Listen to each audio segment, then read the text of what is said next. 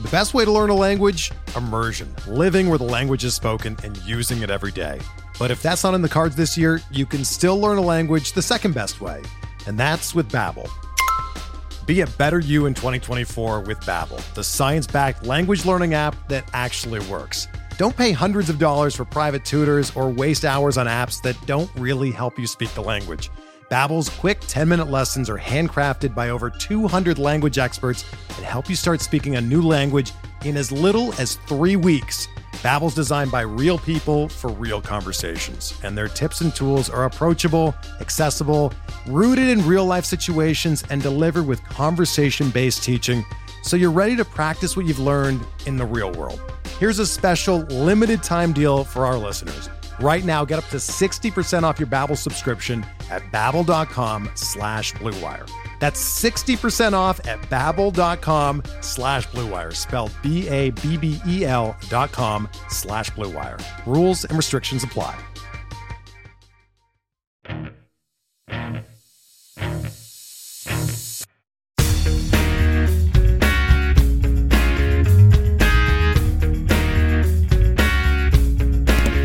Hello and welcome to the In the Pen podcast, part of the Pitcher List Podcast Network. My name is Jake Crumpler. Today I'll be filling in for Callan as the host of the podcast. And as always, I am joined by Pitcher List's bullpen expert Rick Graham. Rick, how you doing? I'm doing well. Looking forward to this upcoming Thanksgiving break, and hopefully we start seeing some more. It's been already a very interesting and eventful off season, but hopefully we start seeing some more moves in the coming weeks. Yes, my fingers are crossed as well. It's been about a month since we last talked, and since then we've seen the World Series come to a close. We've seen the biggest reliever on the market get signed. We've seen all the non-tenders, the options. We've seen the big BBWAA awards be announced as well. So we've had a lot going on, but today we're going to be talking about the 2022 season in review in terms of relief pitchers, which because this is a relief pitcher podcast, but we're going to start out with those aforementioned signings. And right off the bat, I think we should hit the big one that really, I wouldn't say shocked the world. I think a lot of people saw this coming, but this one is a one for the record books. Edwin Diaz re-signed with the New York Mets as the first relief pitcher off the board, and he got 5 years and $102 million. What was your first thoughts about this when it happened? I was a bit shocked that it kind of happened so quickly, but I guess when you're offering that kind of money, unheard of money for a closer, then it's not too much of a decision for Diaz to make. So, that's great. It's great for him to be back there. It's great for the Mets. It's great for, baseball. You get, Timmy Trumpet stays in New York, and they got all that.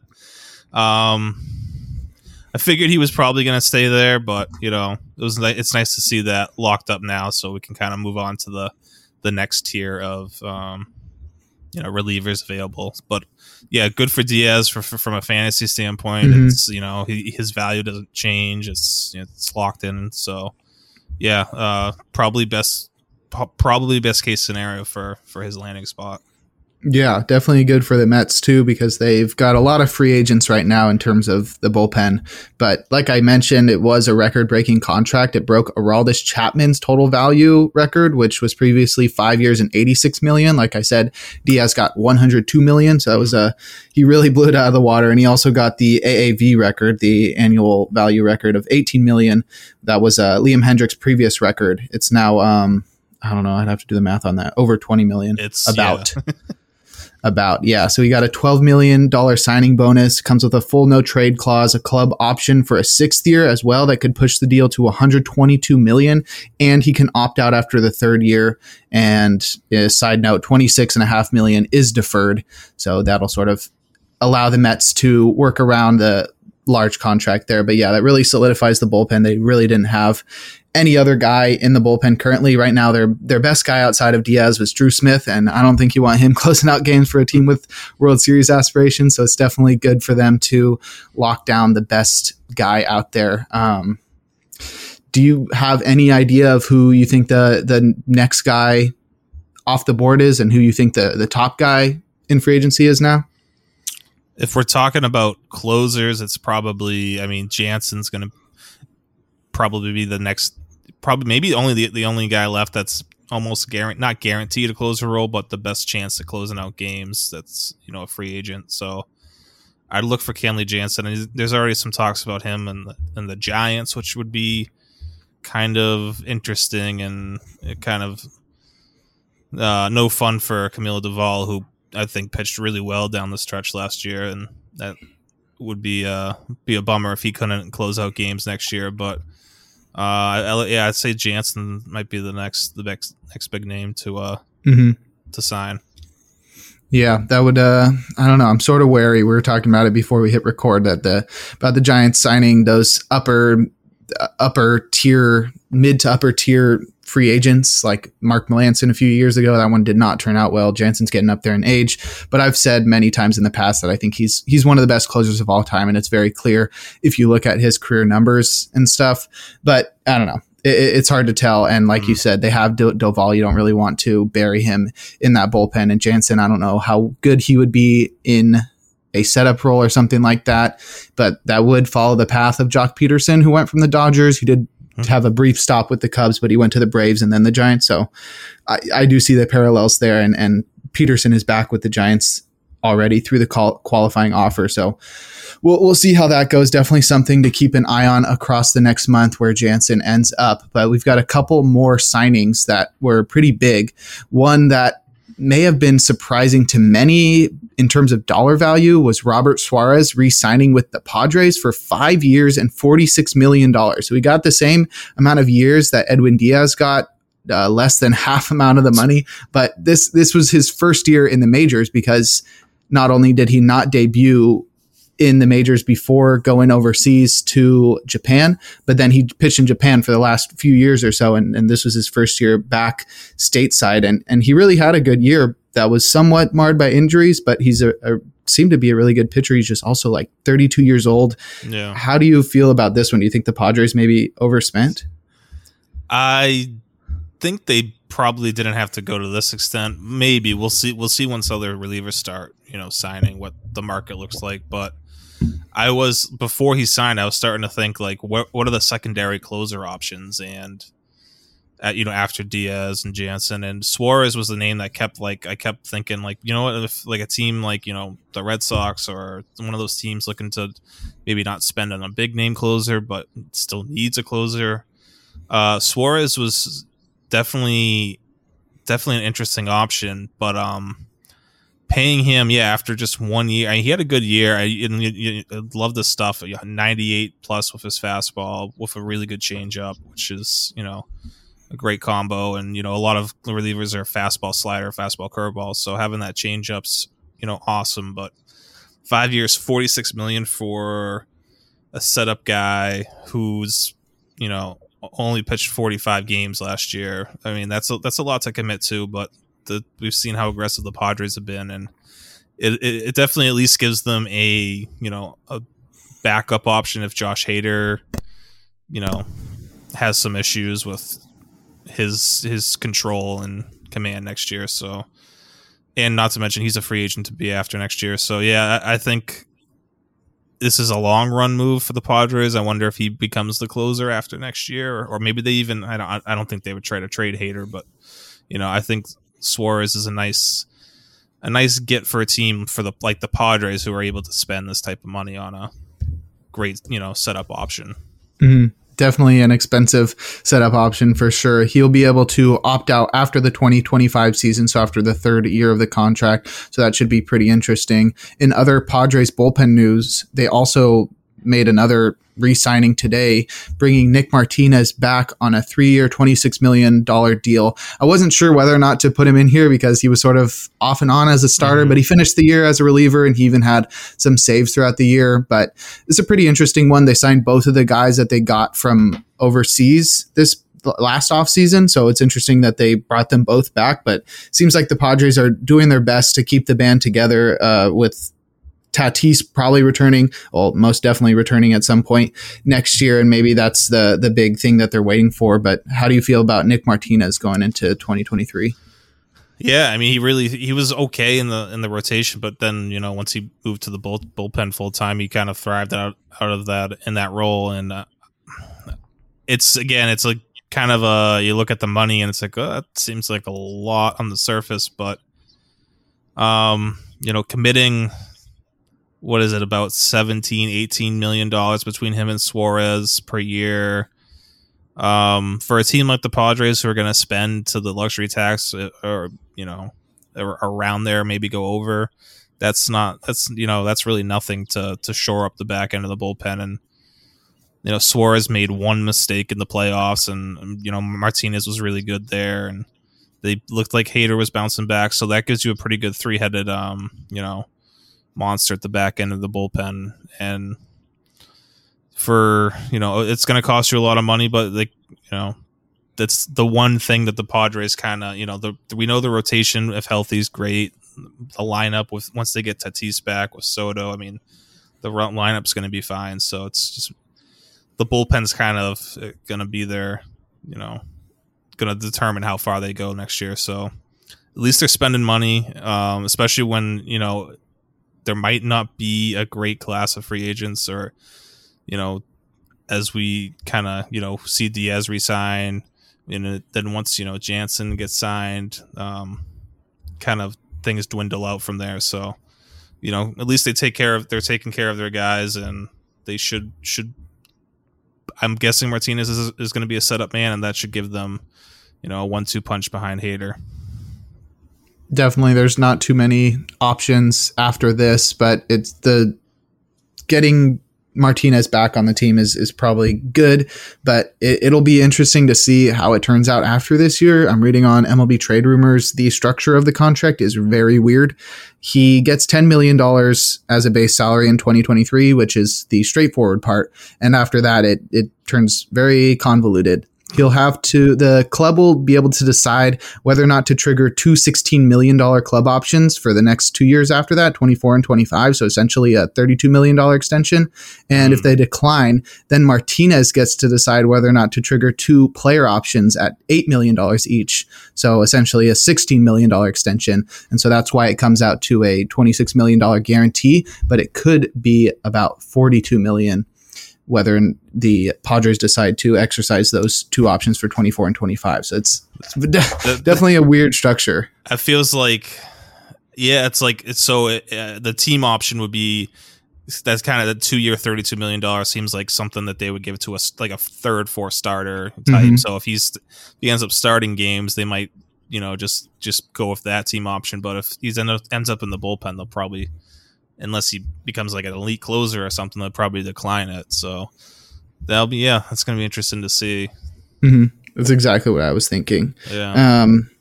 Another sort of mid to upper tier reliever that got signed to not be a closer was Rafael Montero, returning to the Astros, World Series champion Astros, as a matter of fact. And he got 3 years and $34.5 million, which is pretty solid. This is probably what I would have expected for someone like Robert Suarez, because Montero is sort of in the same boat.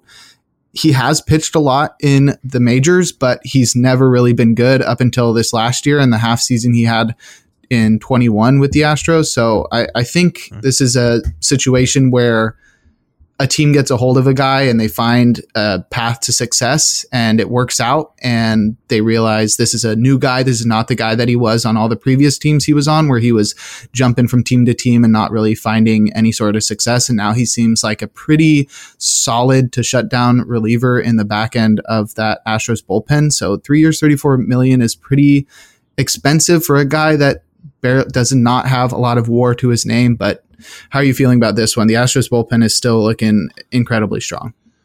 Yeah, it's a high, AAV, but and if this was Montero going to any other team, I would definitely be like, probably stay away from him in holds leagues. But this is an Astros team that has, worked their magic with pitchers and relievers, and in particular in the last couple of years. So it's like one of the, that they like exactly like you said, they worked with him, they got the best out of him. They must feel confident going forward that this is sustainable. So yeah, it's a lot. Again, I mean, you never used to see setup guys getting this type of money, but it's become a premium now to have those top tier, not one but 2 or 3 relievers in your bullpen to win in October. Mm-hmm.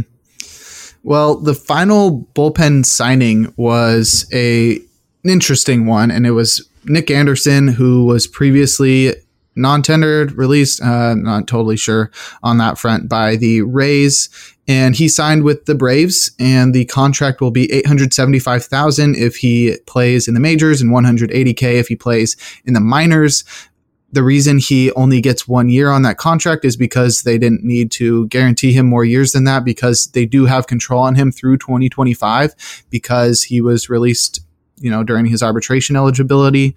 This one's definitely interesting because the Braves are known to stack their bullpen pretty incredibly. They have done that over the past couple of years, and Nick Anderson has shown the ability to be really good in the past, but when I went back and looked at his Fangraphs page, I was very surprised to see that he's basically pitched 1 season. I don't know. I don't know how that happened, how we got the impression that he was like one of the best pitchers in the majors, but it was like 65 innings in 2019, 16 in 2020, and then 6 this past year. And I don't know.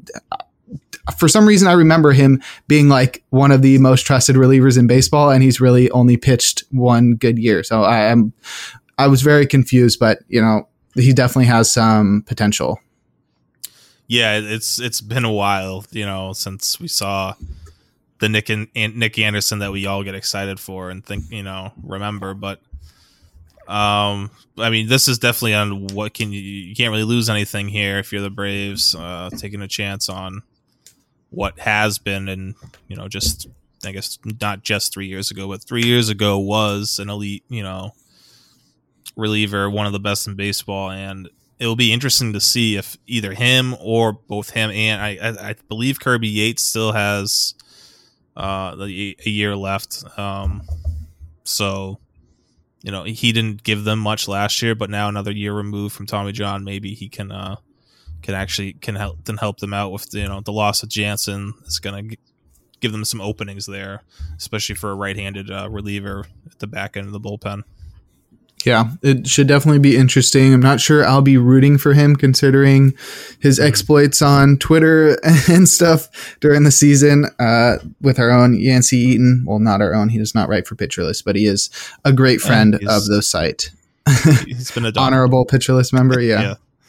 Yeah. So that's definitely an interesting one. It was definitely pretty weird to see him be non-tendered in the first place. But I mean, the Rays are going to do that kind of thing more than often. Mm-hmm. So definitely interesting to see him sign with a team that's not only really good at getting the most out of the relievers, but they have just such a stacked bullpen that they don't really need to rely on him too heavily. So they won't overwork him. He won't have the pressure of having to be a closer or whatever. So it should be interesting to see what turns out there. But yeah, I'm not sure they're going to need him closing out games since they have Raisel Iglesias out there.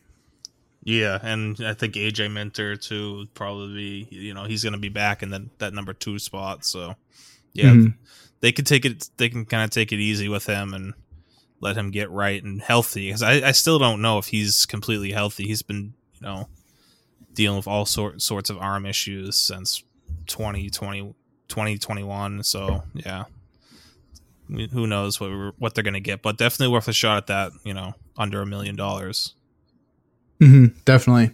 So before we get into the main event of the evening, we're going to go over some options that were either exercised or declined and cover a couple of non-tender guys as well. So let's start out with the club options that were declined. They were Brad Boxberger, Scott Oberg, and Will Smith, a few old guys that don't really fit on their clubs anymore because their options were probably too expensive. So they still have the opportunity to re-sign with their teams, but it will be at a lower cost, and they also have the opportunity to sign elsewhere. Do one of these names stand out amongst the rest? Oberg, it's been a while. Unfortunately, he's had some serious health issues. Definitely was a fan of him a few years ago, though. Boxberger has kind of started. He had a little bit of a resurgence last year with Milwaukee, but I think it's starting to decline, and he's probably best suited in a middle relief role somewhere this year. And then Will Smith, it's really been a fall. That's been a fall from grace for him. Heading into let's see, February of 20 of this year, he was slated to be the closer in Atlanta, and wound up getting traded at the deadline after Jansen came in, and got traded to Houston, where he ended up just kind of not having much of an impact at all there. I don't know what kind of market he's going to have, but it's still an interesting name to keep an eye on if he goes to possibly like a smaller market team, or a team that just doesn't have a ton of depth in the bullpen just because of his closer experience. You never want to completely count him out for saves in a season. I think alongside the closer experience, there's really not many lefties out there on the market. So he could have lots of interest out there, because right now the top guys are like Matt Moore, Taylor Rogers. It's sort of about it. There's not too many options. So I think there's a shot that some teams are pretty interested in him. Chafin as well. But so he may have some interest, because every team always needs a lefty reliever. Brad Hand's still out there too. But so I think he's definitely going to get picked up, and he really wasn't horrible last year. He wasn't amazing. He didn't blow anybody's socks off, but when he went to Houston, he had a 3.27 ERA across 22 innings, and that came with a 2.66 FIP. So he was pitching pretty well. I doubt he returns back to Houston after they decline the option, but they still don't have any lefties in their bullpen like it was last year. So he could return there. So that's definitely a landing spot for him. In terms of club options that were exercised, so guys that will stay with their teams, we've got Jose Leclerc, Anthony Bass, and Daniel Hudson. So Leclerc will be back with the Rangers. Bass will be back with the Blue Jays. Daniel Hudson, whose option was exercised in September after he was injured, will be back with the Dodgers. I think there's a pretty obvious name that's the most interesting here, but we've got some older guys that had some resurgences here. Who are you most excited to possibly draft next year in fantasy? Yeah, Bass and Hudson should still have, as long as Hudson's healthy, they should have, pretty significant setup roles. Maybe not being the top setup man for their team, but they should be in the holds, the holds market. But Jose Leclerc's definitely, the interesting name here. I hope he it took him a while last year, but after the All-Star break, he was really good, and Leclerc's definitely, a guy who can, have K rates as an elite level. So interesting name to keep an eye on. I don't think early ADPs he's not going very high, so definitely a guy to keep an eye on late rounds.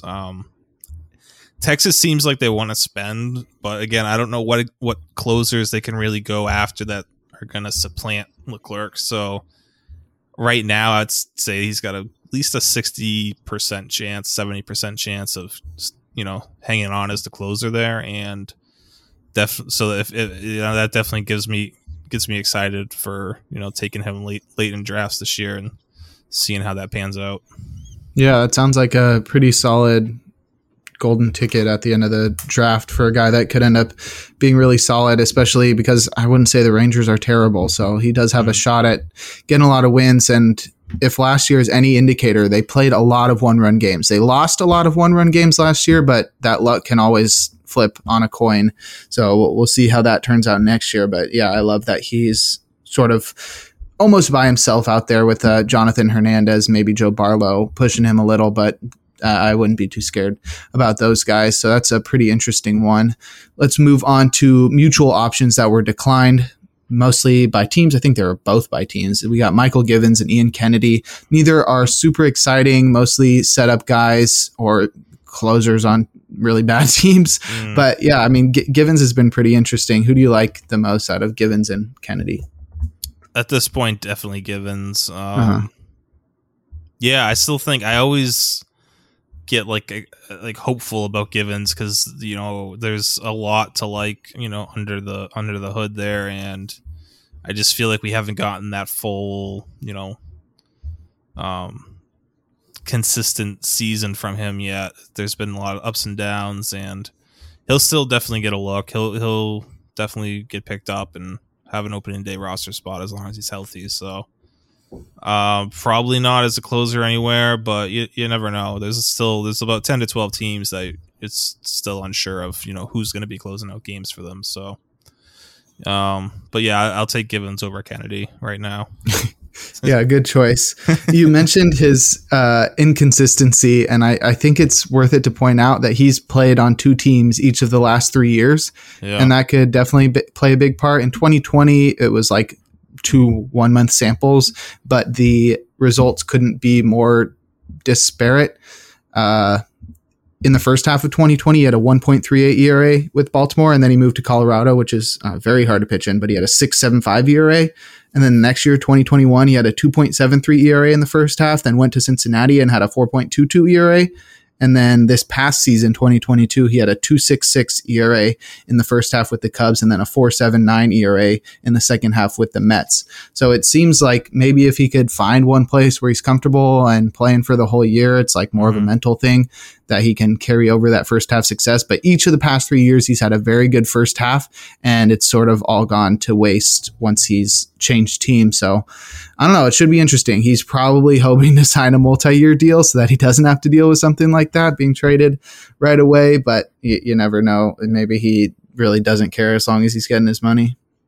Yeah, if he can find, maybe sign with a team that's gonna likely make the playoffs, then he should be safe. But yeah, that is interesting to see that it's been either he's just struggles in the second half, or maybe it's just the change of scenery, which is probably more likely because that's can obviously be stressful, and being in a new environment pitching, and can definitely affect your performance.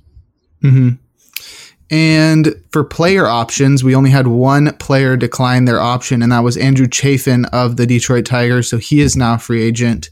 I think he's got a lot of potential. He missed like the first month or so this past year, and he came back and he was pretty strong, 2.83 ERA across 57 and a third inning. So a pretty solid sample. And that follows up his 1.83 ERA from 2021. So this is maybe one of the more underrated left-handed relievers in baseball. And I feel like he might be pretty coveted if he can, find a market for,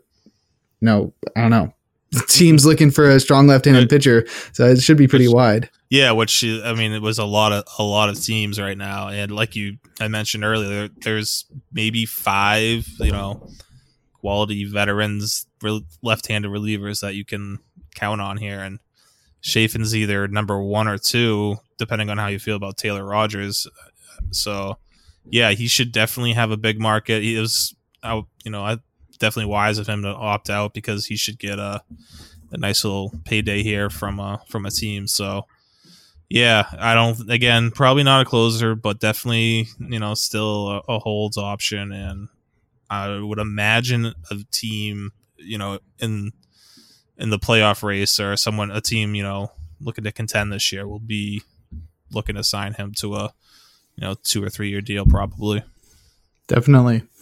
And for the last section of this part of the podcast, we're going to talk about a few players that were non-tendered. There were a lot of very low tier relievers that were non-tendered. One of them we mentioned before the podcast was Yarlin Garcia. He's been very good for the Giants this past couple of years or so, but that's the type of names we're going to be skipping out on talking about right now, the very bottom tier of relievers. But some notable names were actually released by teams, and that includes Alex Reyes of the Cardinals, who has some of the best stuff in all of baseball, but just literally has no ability to stay healthy. Do you think he could find his way to a team where he can actually contend for saves and go back, reach his potential that he's shown in the past? Yeah, it's definitely possible. I just don't, it's hard to, you can't count on it. And He'll definitely get looks. He'll probably get multiple offers, but you're probably looking at a year by year thing with him, and it'll be interesting to see where he goes. I'm guessing. I think I've seen like the Miami's been kind of connected to him, which would be interesting because he's better than Dylan Floro, and I'd love to see him, go in there and stay healthy and take over that role because he could be a huge asset right there. So yeah, definitely too early to give up on him, but at the same time, team shouldn't be looking to sign him, thinking, oh, we've figured out our closer, situation now. Mm-hmm. So if whatever you get from him's, gravy, I guess is the term. Yeah, his arm could just fall off at any moment, to be honest. If you look at his Fangraphs page, he debuted in 2016 with 46 innings, and then I'm pretty sure he had Tommy John surgery after that, so he didn't pitch again until 2018. He had 4 innings. He had 3 innings in 2019, so that's 7 innings across a 3-year span, and then 2020, he had about 20 more innings, and then 2021, he pitched 72 innings. That's his biggest workload, and I remember he was really great in the first half, was really out pitching his peripherals and fell off a lot in the second half, lost the closer role to Giovanni Gallegos, and then he was injured prior to the 2022 season and didn't pitch. So that's a lot of not pitching across the entirety of his career. So since debuting in 2016, he's pitched 145 innings, and he'll now be entering his age 28 season. So I don't know. He's going to have to show the ability to stay healthy if he wants to actually be a factor on these teams. But like we've said, like anybody that's watched him pitch knows he has a lot of potential in his arm. The other 2 guys that were non-tendered were Reyes Moronta and Art Warren. Moronta is not really a super well-known name, but he's always been pretty good. I just don't know why he doesn't stick around teams too much. He was pretty good with the Giants for a couple of years, 2018 and 2019. He had a sub-3 ERA. He also had a sub-3 ERA in 2020 with them. And then in 2022, he pitched for a couple other NOS teams in the Dodgers and the Diamondbacks. And for his career, he has a 3 ERA across 170 innings pitched. Do you think he's a really underrated guy that might be able to be a really solid middle relief to setup option? And do you think he has a chance at closing for a really bad team, or do you think this is just, lower tier guy? Yeah, I don't. So I was actually hoping he would stay in Arizona. I thought he had a chance to close out games there potentially with how, dire the situation is in their bullpen, but probably more of a middle reliever at this point. And I feel like he's still kind of working back from the shoulder surgery. And the velo's starting to creep back up, and so I'm kind of surprised. The Diamondbacks need talented pitchers and relievers in general, so I'm a little surprised they kind of just gave up on him. But yeah, I'd look for him to latch on as a middle reliever and potentially move up the ladder depending on what team he's in and how his arm looks. Mm-hmm. The final guy who was non-tender that we'll mention very quickly, who's also maybe mentioned later on in the podcast, is Art Warren of the Reds. No longer of the Reds. He was non-tendered because he will have elbow surgery and he'll probably be out for a while. Possibly the entire 2023 season, so we may not see him next year. But the reason we're mentioning him is because there was so much hype surrounding him entering the 2022 season as he could have possibly been the Reds closer, and he really showed out in 2021, pitching to a 1.29 ERA across 21 innings, and he really struggled in 2022, and now we sort of see why he was probably dealing with that elbow problem throughout 2022. So this is definitely a guy that maybe a team takes a flyer on in one of those 2-year deals, with the second year being a club option, so you can sort of let him rehab and then make a decision from there. But do you see any promise still left in Art Warren, even just from that small sample of success in 2021? Yeah, I know. I got kind of suckered into that small sample of success. I was really high on him going into last year, and yeah, that didn't turn out to that didn't work out at all. So, it's not just this injury. He's had injuries pretty much throughout his career. That's kind of been what's held him back. And I would love to say that a team would give him one of those 2-year, deals that lets him get a full year of recovery from Tommy John, but I don't know. He might not even. I don't know if he's got a long enough track record to get that. So he's got a bit of an uphill battle getting back, but I hope he can get healthy and get back to at least that small sample we got a taste of last year, 2021. Yeah, last year. That was he was in that small sample, one of the best relievers in baseball. So if he can just, stay healthy, get back to that. I know it's a lot to say, that's a lot to do, but still definitely a name to keep an eye on for 2024, I guess it is now. Wow. Yeah, we're getting old. All right. So next we're going to talk about some closers who outperformed or underperformed their preseason ranks in a sort of year in review type segment. But before that, we're going to take a quick break.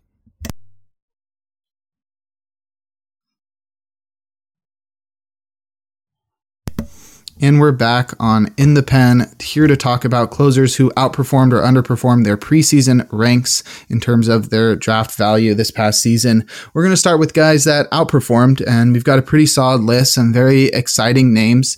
And I think we'll start with one of my favorite teams to meme on, and that's the Colorado Rockies with the recently extended Daniel Bard. How did you feel about him coming into this season? Did not see this coming at all, and I was a little skeptical, staying in Colorado, and the peripherals were, hit or miss. Him getting up there in age, I thought he might have been in for a down season, and they brought in Alex Colomé, who gave him, some competition, or was supposed to give him some competition to close out games there. And, Bard just took the job and ran with it, and was one of the, for Roto leagues, was one of the best closer options, and out there with, I think he had 34 saves. So, crazy to think. I would not have guessed that going into the season, and I don't know where to see. I'm trying to think of where these guys all, what their value is this year, and with Bard, I don't know why I'm still not bought in here. I don't know if it's, again, age or Colorado, but I'm still having a hard time buying in at, his current value.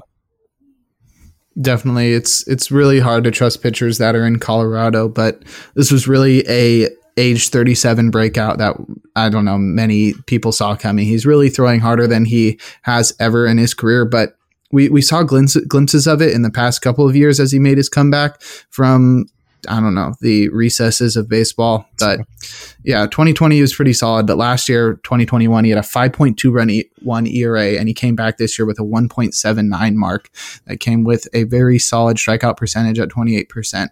And like you said, 34 saves. So he was really an unheralded reliever. It was a guy that I was avoiding because I don't trust the Rockies at all. And also pitchers in Coors just scare the poop out of me for sure. It's hard to trust them at all, but he really came through this year, and cool to see him get that bag. Of course, the Rockies are going to extend a 37-year-old closer for 2 years, but yeah, he'll be around for the next couple of years. It'll be very interesting to see if he can keep that going. But like you said, it's hard to pin down where he's going to go in drafts next year.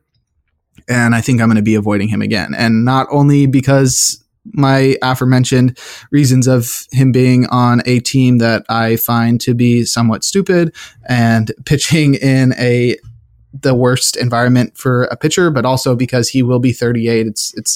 He's coming off his best year. Like, he's going to have an inflated draft value. It's going to be very hard to get myself to click the button on that when the time comes. But, if he falls really far in drafts, if people are thinking the same thing that I am, he's got a pretty clear path to saves out there in Colorado. In early NFBC drafts, he's going right now at 122 in between Joanne Duran and Alexis Diaz. Oh my gosh. So that's yeah, no, thank you. I think he is, more of a sure thing, but I think I want to take the upside on one of those two guys. Yeah, I definitely agree. I would not want to risk him probably even inside the top 200. So, yeah, I guess I won't be having any Daniel Bard on my teams next year, but that's fine with me. The next guy that outperformed his preseason ranks was David Robertson. This is another guy who was in his age 37 season. I was not expecting much of him. This is a guy who has not been able to stay healthy over the past few years, pitching only 18 and 2/3 innings since the end of 2018. So that's over a 3-year span. He pitched 18 innings. That's 6 innings a year. Not too great, but he really came back strong this year, especially in the first half with the Cubs. He pitched to a 2.23 ERA and had 14 saves and then kept it going in Philly for a team that made it to the World Series. He had a 2.70 ERA and 6 more saves. So very solid year from a guy that I did not have any expectations for. And it's pretty interesting to see what's going to happen to him now, because isn't he a free agent? Yes, he is too. And can't imagine the market's going to be he's not going to be he's below Jansen in the closer ranks. So I don't, he's a huge wild card. As far as where he lands and what role he has, it could really go anywhere. Yeah, I find it hard to see him landing as a closer, considering his age and probably his desire to try to play for a contender. It looks like he did get a ring in 2009 with the Yankees, but since then he has not had much success in finding another one. So I'm not sure what his priorities are, but I'm sure at his age, he's probably not too worried about the money aspects. He probably just wants to win. So we'll see how that goes. But I don't know. I don't think I'll be risking anything on him in terms of draft picks until I find out where he ends up. And I probably wouldn't risk a lot unless I see him end up on a team that's not too great. So like if he went to the D-backs or something, a team that doesn't have really any prospects that could take over the closer role right now and have the ability to deploy him in that role and possibly trade him at the deadline, then I might be interested. Yeah. But if he signs like back with the Phillies or something, I like even in that situation where we know he closed out some games there, I still wouldn't be super confident in drafting him inside the top 200. Yeah, it looks like right now he's well outside the top 300 for early drafts. Yeah, you're right. I think the Diamondbacks are like the one team that, like if they Diamondbacks just keep wanting to bring in veteran closers for 1-year deals, like maybe he'd be worth a shot then, but yeah, for now, probably staying away. Mm-hmm.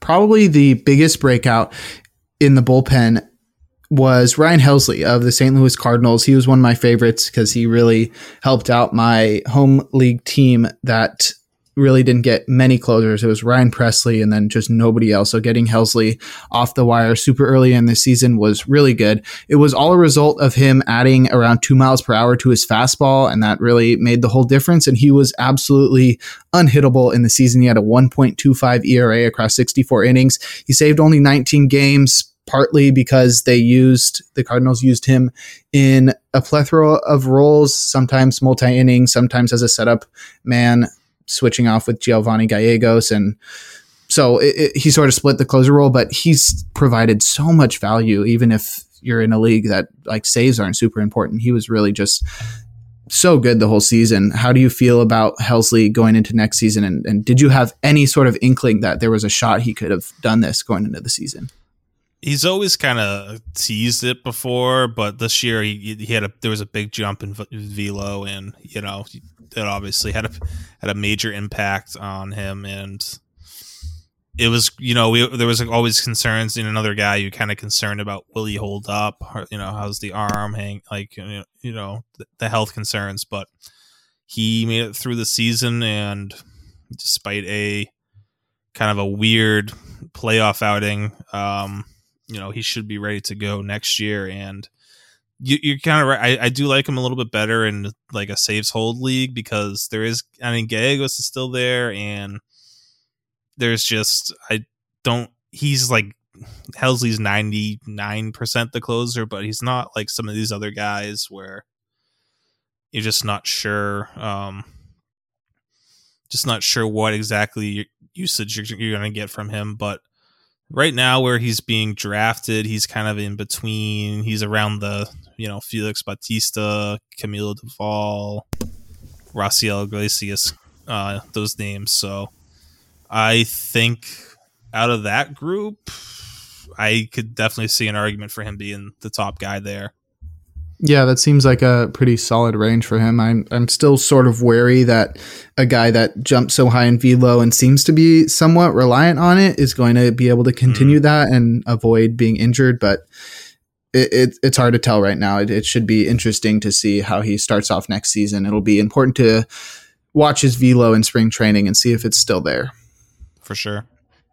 So the next guy we've got is Alexis Diaz, one of the biggest breakout rookie relievers of the season, who took over for the Reds after just an offseason where the Reds really didn't add anybody of substance, and it sort of looked like Lucas Sims was going to take over the role, and then he got injured and it sort of left it wide open. I think that's why many people were interested in Art Warren, but it really didn't turn out that way. Like we mentioned before, Warren was just absolutely awful, but Alexis Diaz really took the reins and sort of ran with it. They really didn't give him too many opportunities to be the closer. They seemed to want to keep him away from that. Maybe that's to keep him cheaper when it comes to arbitration, but he really was incredible all year. 1.84 ERA across 63 innings. He saved 10 ball games. This is the younger brother of Edwin Diaz. So, I mean, I don't think anybody had expectations for him before the season. I'm not sure anybody knew who he was before the season. He was pitching in Double-A in 2021, but do you think he's going to be sort of a mini Edwin Diaz next year? I hope so, but I got my hopes up for Art Warren. I know Diaz had a bigger sample size than Art Warren, but and now you got me thinking too about them trying to keep his, arbitration costs down, and that's why Hunter Strickland was closing out games last year over him, which is just okay. Don't get that at all, no matter what, but yeah, what they're going to imagine if they bring in, David Robertson for a year and he ends up closing out games. But I either way, in saves holds leagues, you definitely want, shares of Alexis Diaz. And yeah, he is kind of a little bit of a mini, Edwin, potentially, he's just his rookie, coming off his rookie year. So he's got some room to grow. And right now he's around pick 135, which is a little, I love the talent, but that might be a little high for me considering that there's, other factors as to we aren't guaranteed he's going to close out games for a Reds team that's, we don't know what their motivations are. That's just how things have been with them lately, with them trying to shed payroll and not exactly put the best team on the field. So yeah, Clay Holmes is around that same range. I'd rather take a shot at him right now. But still, if Diaz falls and he's a solid number 1/2 closer to take a chance on. Well, speaking of Clay Holmes, since you brought him up, this was a guy that I don't think many saw as having the ability to take over the closer role from Aroldis Chapman, but considering Chapman's struggles over the past couple of years, we maybe should have seen this coming, especially after Holmes' second half run with the Yankees since after being acquired at the deadline. He had a 1.61 ERA in the second half for the Yankees in 2021, carried that over to this season, a 2.54 ERA across 63 innings. He saved 20 ball games. He was basically the closer all season. He had some injury hiccups and seemed to sometimes cede the ninth inning to other guys, but still an incredible year to show that the changes that he made last year since coming over to the Bronx actually stuck and made him one of the best relievers in baseball.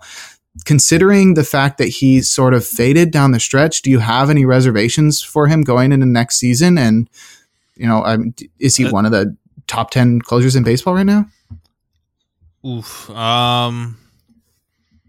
He's on that fringe, like that 10, 11, 12 area. I think, it was encouraging to see him. He pitched better in the playoffs. I wouldn't say he was, he wasn't his first half elite self. He wasn't getting as many swings and misses and strikeouts, but he looked better. I don't think we're like out of the woods here yet with him. Cause the second half was really rough and he was just, hitters were having a very easy time seeing the ball against him, and that's something that in the first half they were just up there guessing. So some adjustments need to be made for him, and you also got to wonder, a huge sinker baller like Holmes with the shift being taken away, it's what kind of impact's that going to have. So that said, I don't think we'll see what the Yankees do with this offseason. If they lose Judge, then they might just sign as everyone else. But Yeah. I wonder, because they're going to be a little bit tight. I know they'll go over the luxury tax, but still they have some bad contracts there that they have to kind of work around. So I don't know if they're going to be able to spend on another big time closer or reliever. So I think Holmes is probably the favorite to open the year as the Yankees closer, and that's always a good spot to be in. Yeah, that was a really good point about the shift. I wasn't considering that, but yeah, as a guy who relies really heavily on ground balls, maybe more than anyone else, doesn't he have the highest ground ball rate in baseball? He was at like 86% at the point last year. World record breaking. Yeah, just the most ground ball reliant pitcher in baseball over the last maybe decade or so. So yeah, that's definitely an interesting point. The shift might play a big role on him, but it's still hard to tell how the shift is going to play out, considering it's not super drastic. You just can't have like three guys on one side of the bag, but you can basically have a guy standing up the middle. So we'll see how that goes. But you mentioned his first half and second half. He had a 1.31 ERA in the first half and a 4.84 ERA in the second half. And I'm pretty sure I remember that when you were looking it up, trying to look into it, that players just weren't chasing his slider out of the zone. They were just waiting for the sinker to come. So maybe it's a tunneling thing. Maybe it's a pitch tipping thing. Maybe it's just like some him being tired in the second half. It will be interesting to see if the Yankees can pitch around that. But I think he's going to need some help out there, because we saw in the second half when he did struggle, that was when basically half of the bullpen went down with injury. So maybe that's a thing. They were relying on him a bit too much, or maybe it was a mental thing. He didn't feel like he had the support out there. It was just him by himself. So that'll be interesting to see how they sort of beef up that bullpen behind him in the offseason, or if all the other guys can get back healthy before the season starts. Yeah, they're going to have to add some pieces there with, Efros is now out for the year, and Chad Green, even though he's a free agent, he's not going to pitch next year, but they'll get Michael King back, and Loaiza going to look better towards the end of the year too. So they got those three, and then it's building from there.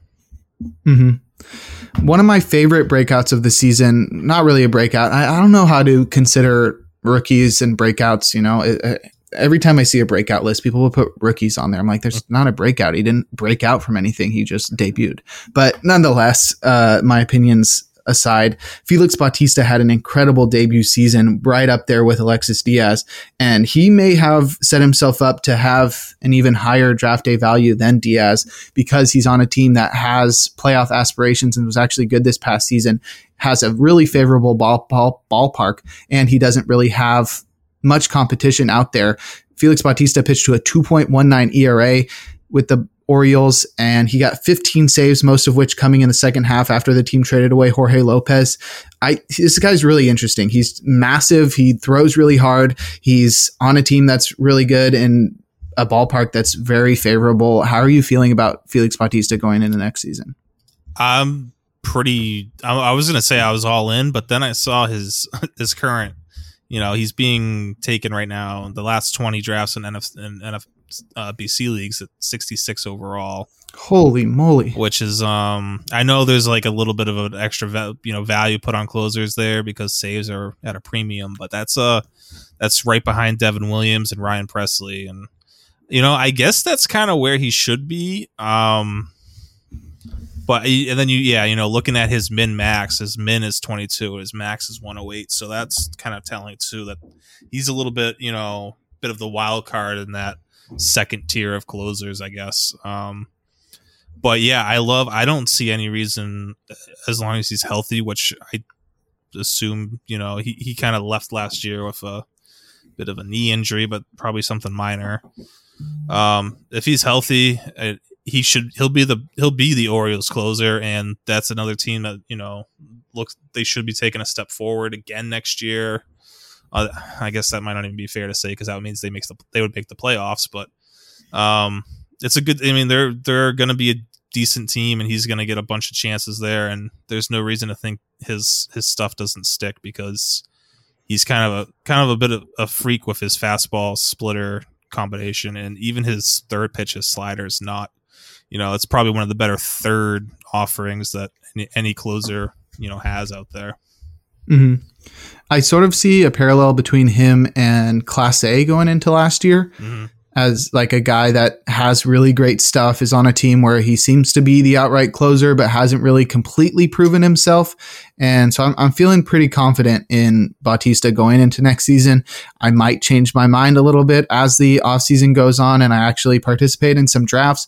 But right now he seems like a pretty appealing, like second tier option that has a lot of upside, which is the big deal. But when you're taking guys inside the top 100, that's usually when I want to be safe. So that might be the only thing holding me back there. We have a few setup guys that really broke out this past season. They really didn't get a lot of saves other than one of them, but we've got Evan Phillips, Jason Adam, John Schreiber, and Rafael Montero. Montero we already talked about a little bit. He's really was a really great setup man, but we went on him about at length enough. The interesting guys were Evan Phillips, who I feel like he had the lowest ERA in baseball, very low ones. Jason Adam was right up there for a long time, and he was basically the main closing option in Tampa Bay. And then John Schreiber, who broke out as, I'm pretty sure he's a rookie, right? Technically, yeah. Yeah, so he had a big rookie debut that was pretty interesting. He's played for 4 seasons, but he didn't break his rookie eligibility. Okay, that makes sense. But yeah, 2.22 ERA from Schreiber. We'll start with him first since he's on your beloved Red Sox.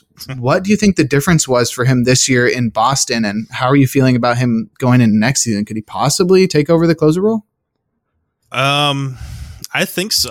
If they are serious about Houck and Whitlock both being in the rotation, then that opens up. He's really the only trustworthy reliever they have at the moment. So there's definitely a chance of him being a closer. I think he's better.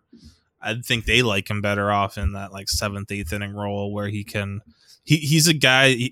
He's a great weapon to have at the end of the game because he does get swings and misses, but he's another ground ball guy, kind of dropped his arm slots to become a sinker slider guy. And if you need to get a double play ball or something, late in the games, you can bring him in, but definitely a chance he still closes because no one really knows what the Red Sox are going to do this offseason. It's kind of, some people think they're going to spend, some people think they're not going to do anything really. So it's up in the air right now.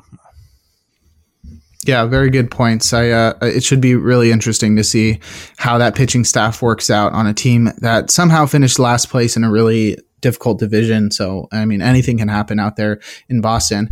And Phillips and Adam, they're not really linked, but I see them as very similar guys. They really had big breakout seasons this year. Phillips had a 1.14 ERA for the Dodgers. Adam had a 1.56 ERA for the Rays. They both were very consistent throughout the season, and they both sort of are in the same situation now where they're on a team that has a lot of options but doesn't have a clear-cut closer, especially now with Kimbrel as a free agent and Nick Anderson out of the picture in Tampa Bay. So, both of these guys could end up being the closers for their teams, but these are both teams that are very analytically focused and may shy away from something like that. Who would you rather have here, and who do you have more confidence in going into next season? I have a little bit more confidence in Jason Adam. I think Phillips was good. He was their most trusted reliever. I think Adam has a little bit more swing and miss ability. So I'll take that despite how well both of them pitched. I think, and you gotta wonder, the Dodgers are probably gonna they're gonna add to that bullpen. They're gonna, they have a couple holes there, so it'd be interesting to see how they retool things. But Phillips will still be a big part, and Adam will be a big part in Tampa Bay as well. So, but I'll take Adam because there's really nothing in his profile that you can pick at and say like this needs to be better. He was really just unreal last season. Yeah, it'll be interesting to see if they can keep that up. I really don't see them having low ones ERAs again, but it'll be interesting to see if they can be top tier relievers again and possibly get a lot of saves. So now moving to the other side of the coin, we've got the guys who underperformed their preseason ranks. We're going to start with probably the biggest one, Craig Kimbrell, who had a very weird preseason, offseason. He was on the White Sox and everybody knew he was getting traded because they had Liam Hendriks and he wasn't good in a setup role. And many people drafted him hoping to get a discount before he got traded. And then after he got traded to the Dodgers, everyone lost their freaking minds and with drafting him so early, so crazy. They were like, this guy's, he's going to get his stuff back being on a team that's really good at getting the most out of their pitchers. And he's going to get a lot of saves on one of the best teams in baseball. And that just did not happen. He never seemed to get comfortable. He pitched to a 3.75 ERA, which is not terrible, but it's not Craig Kimbrell. And he got only 22 saves on the team with the best record in baseball. It makes sense considering how he's performed the last few years, but it's very disappointing for guys that spent a high amount of draft capital on him. How do you feel about him going into next year? I mean, especially as a free agent, we're not really sure what team he ends up with. Like, I don't know. Go ahead. Yeah, I mean, I think I fell for it. I think I had him like 5 or 6 heading into the season. Because I thought, given what he did with the Cubs, I was thinking, he's gonna as long as he has a closer role somewhere, he'll thrive again, and that didn't happen. And the stuff's starting to kind of, he's getting up there in age. He's been used a lot. He's pitched a lot over the last 10 years, so things are starting to wear down, and it really depends on where he lands this year. Just as a free agent, I don't think I would even consider him, but if he lands on a team where he has a chance to compete for the closer role, in a deeper league, I'd probably take a shot, throw a late round dart to see what he can do there. Really, to me, it seems like a mental thing. So I'll be hoping for a team that has a really good mental skills coach, which I have no idea who has a good mental skills coach, but I'm sure there's one out there. So hoping for the best for Kimbrell. He really had a bright start to his career, so I'm hoping for him to regain that and possibly push his Hall of Fame case forward. A guy who not many people root for nowadays, Aroldis Chapman, had a pretty high draft day capital because he was one of the clear-cut closers on the Yankees who were destined to be a good team.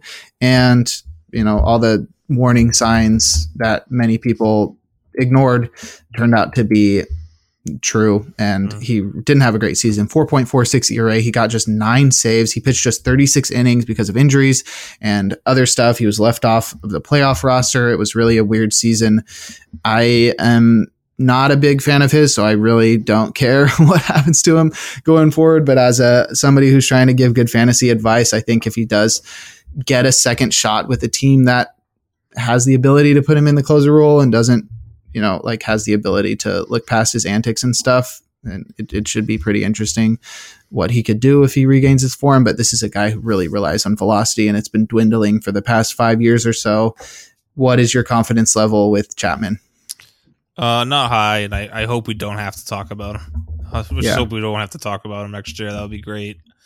But there is definitely a scenario where he signs with a team that has an opening, to close out games, and I don't think he's going to be back with Cincinnati. Maybe that would be something. I don't think he's ever going to be. It's not even just the antics. He hasn't been a good pitcher for a bit now. It's stuff's breaking down, body's breaking down. He's definitely just, and he might just be an invite, spring training invite type guy at this point for teams to take a chance on. But yeah, like a name like that, who we've seen what he's done in the past, you can't completely just rule out for, if you're desperate for saves. Yeah. Somebody that was definitely drafted by people that were desperate for saves last offseason was Mark Melancon, and he probably tricked a lot of people by having the most saves in baseball in 2021 with the Padres alongside a 2.23 ERA. Going to the Diamondbacks, he still got a decent amount of saves, 18. So he outpitched Chapman in that front, but he had a 4.66 ERA, lost the closer role. He struck out literally nobody. His strikeout rate was 14%. That's I'm pretty sure my strikeout rate was better than that, but nonetheless, Melancon is not somebody I have any confidence in, no matter where he signs. I'm not even sure he does get signed. It would be by a team that is sort of just looking for a veteran presence at the back end of the bullpen, but I just have no confidence in him, and I don't see myself drafting him in fantasy drafts. But yeah, it was pretty disappointing, but you had to sort of see this come in. Yeah, I think I moved him up my ranks like heading into the season because he's at least a closer. He's going to be a closer for a team that's got to mean something, right? And yeah, it doesn't necessarily. You still need to be able to get outs. Specifically, it helps when you can strike people out and get swings and misses, which he just can't do anymore. And we're probably looking at the end of what's been a really good career. Yes. Like we talked about before a little bit. Mark Melancon's probably going to be on a Hall of Fame ballot. So. Yeah, I don't think there's much. There's definitely nothing here for next year, but yeah, it was a good career. Definitely. Corey Knebel was also a guy that many people were interested in this offseason, and it was mostly because the Phillies manager, who at the time was Joe Girardi, said that he was going to be the closer when they signed him. And he was right. He started out as the team's closer, 12 saves. He had a pretty solid ERA. And then I don't remember what happened, but things started to turn around. I think he just struggled for a couple of weeks, and then they took him out of the role. Sir Anthony Dominguez took over, and then David Robertson. But he really fell off really fast. And it's easy to call him a disappointment. I think he was good for the first half, and if you traded him then you probably felt pretty good. But yeah, pretty disappointing for a guy that I think people were drafting very early on because he had so much potential and was locked into a role. Yeah, it's another one of those guys we've talked about a few that just health's always been like kind of their downfall, and just staying healthy, staying on the field has been a struggle. And that's Knebel was struggling. He was struggling a little bit before the injuries last year, but then I believe he had a pretty bad shoulder injury that kind of finished his season, which I'm not sure, trying to figure out if that's going to affect him going into next season. But it's either way, he's not going to be someone a team's going to rely on to get significant outs. He's going to be probably another kind of Nick Anderson, or maybe he gets $850,000 to pitch in middle relief, or just gets a spring training invite type. So nothing to really look at now, but we've seen in the not too distant past Knebel be a very effective reliever. So if he's healthy, if he's at his max ability, I guess, then definitely someone to start monitoring. Definitely. Another guy that sort of had his season derailed by injury, definitely not sort of, but Andrew Kittredge really got destroyed by injury, and he was sort of in the boat that Jason Adam will be this offseason, in that he was like the best guy in the Rays bullpen who got saves towards the end of the season. And many people thought, I'll take a shot at him sort of in the 150 to 200 range as a guy that may be able to get me some saves. But you never know, the Rays are going to Ray, and Kittredge didn't pitch poorly, but he did get injured, and he only got 5 saves as a result. Is he out next season too? Trying to confirm. He had Tommy John. Yeah, he's not going to pitch next year. All right. Well, then we don't have to talk about his draft day value, but I mean, how did you feel about him going into this season? Did you have confidence that maybe he would change the narrative and start getting all the saves? Yeah, I was, he was kind of in that like Paul Sewald, probably not full-time closer, but should get the bulk of the saves on a good team, tier. That's very specific, but that's kind of where, I was with him, especially, after coming off an all-star season, which is, kind of crazy to think about. But yeah, it's tough to see someone like him go down with Tommy John, but hopefully, he can bounce back for 2024 at full strength. I hope so too. Another guy who I think you will be hopeful that will bounce back this next season is Matt Barnes. He definitely disappointed me. That was one of the flyers I took at the end of draft and held on to him for way too long, hoping that he might regain his composure and sort of take over the role early in the season. He never did that. He did look more like himself towards the end of the season, but overall he finished with a 4.31 ERA and 8 saves. So not a great year for Matt Barnes, who seemed to be the clear-cut closer in Boston, but I don't know. How are you feeling about him going into this next season? And like, was this past season so disappointing that, maybe you're scared off?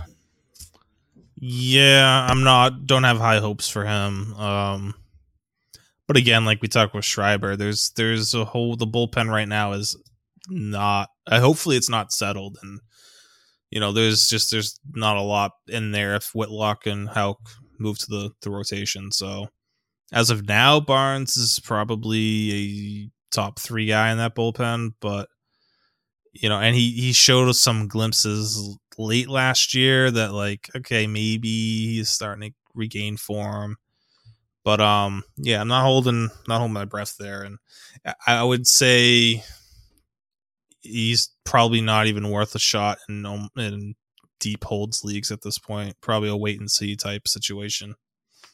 Yeah, I think I would probably rather have Schreiber right now than Barnes, and maybe even Whitlock, even if he is sort of in the rotation, because we saw that last year. They put him in the rotation and he ended up being a really solid reliever. So I think it'll be not somebody that I would be interested in drafting. The final few guys that really disappointed us this season were Will Smith, Ryan Tepera, Art Warren, and Matt Whistler. Art Warren we already spoke on, and Will Smith as well. Tepera was somebody who looked really solid the past couple of years and was definitely a guy that I was relying on to be one of the top holds options, and he was just not great. I think it's an Angels thing probably. Yeah. But yeah, I'm definitely off him now. I think there was one time I picked him up for a day in my daily fantasy league and he got me like minus 20 points because he blew a big save and it was really awful. So now he is my mortal enemy and I'll never have him on my team again. But do any of these guys stand out to you in terms of having the ability to bounce back, or a guy that you're like I am with Tepera will never have on your team again? See, I'm bummed about Tepera because his slider was just like one of the better pitches in baseball in 2021 and in 2020, or I guess in 2020 it was considered a cutter, but still, I mean, 2020 had a whiff rate of 62.2 and as his primary pitch, and in 2021 had a whiff rate of 50.6 as his primary pitch, and then it went down to 42% last year, which isn't still pretty good, but still it didn't make up for his fastball being hittable. So I would love to see a bounce back there. I'm not holding, not counting on it, but there's another team, the Angels, where they're probably going to make a lot of moves to try to get the, right the ship there. So be interesting to see what part he'll have. Whistler is just an interesting one because I was really high on him. And again, another just slider. I think he was like 90% slider with the Rays. And yeah, he wasn't pitching bad last year, but they still kind of gave up on him. And I believe I had him in my top 30 for holds. For my holds ranks at starting the season, so just to see him end up getting just outright released at one point last year, kind of shows how far south things have gone, I guess. I don't even think he was that bad. I think it was just a Rays thing where they were just not really. They didn't really like him anymore. 44 innings pitched, 2.25 ERA, 1.00 WHIP. But hey, they looked at his xFIP. They said 4.90. That is bad. A turnaround the other way. Exactly. Which they got ahead of it. I get, because there was a lot of things that didn't look right or didn't look the same as they did in 2021, but he's still getting results, so that feels a little harsh. But anyway, yeah, I think I'm off that the Whistler slider train. Yeah, definitely an interesting pitcher. I remember when he was a top prospect starter for the Braves too, so he's come a long way. But that's going to wrap it up for our sort of review of relievers for the 2022 season. So now I'm pretty sure we'll do a lot of more off-season stuff going forward, but it was definitely an interesting season. We will be able to learn a lot from the way that these guys' seasons turned out. I think it'll be important to focus on how these guys do in spring training and where a lot of these guys end up in free agency. So we still have a lot to learn from these guys and going forward. But do you have any final thoughts before we wrap it up? Nothing really. Just, looking forward to, I think moving forward, we'll start getting, hopefully there'll be more moves the next time we record, and we'll start looking forward to, drafts for next season. All right. Well, why don't you go ahead and plug your socials and anything you've got going on right now? Yeah. Still on Twitter at I am Rick Graham, and as long as it lasts. Yeah, and just put out my top 125 relievers for next season a couple weeks ago, and starting to work on my just top 30 closers article, trying to narrow things down there and at least take my best shot at who's going to be closing out games for each team as things stand now. Awesome. Well, yeah, you can find me at Jake Crumpler on Twitter, unless it goes down in flames like many are expecting. I write for Pitcher List, Baseball HQ, and theathleteshub.org. So you can find me there. I will be putting out a lot of stuff over the next couple of months as I get back into the swing of writing. But yeah, you can always catch us over here on the In the Pen podcast. We'll see you guys next month, and that'll do it for the 23rd episode of In the Pen.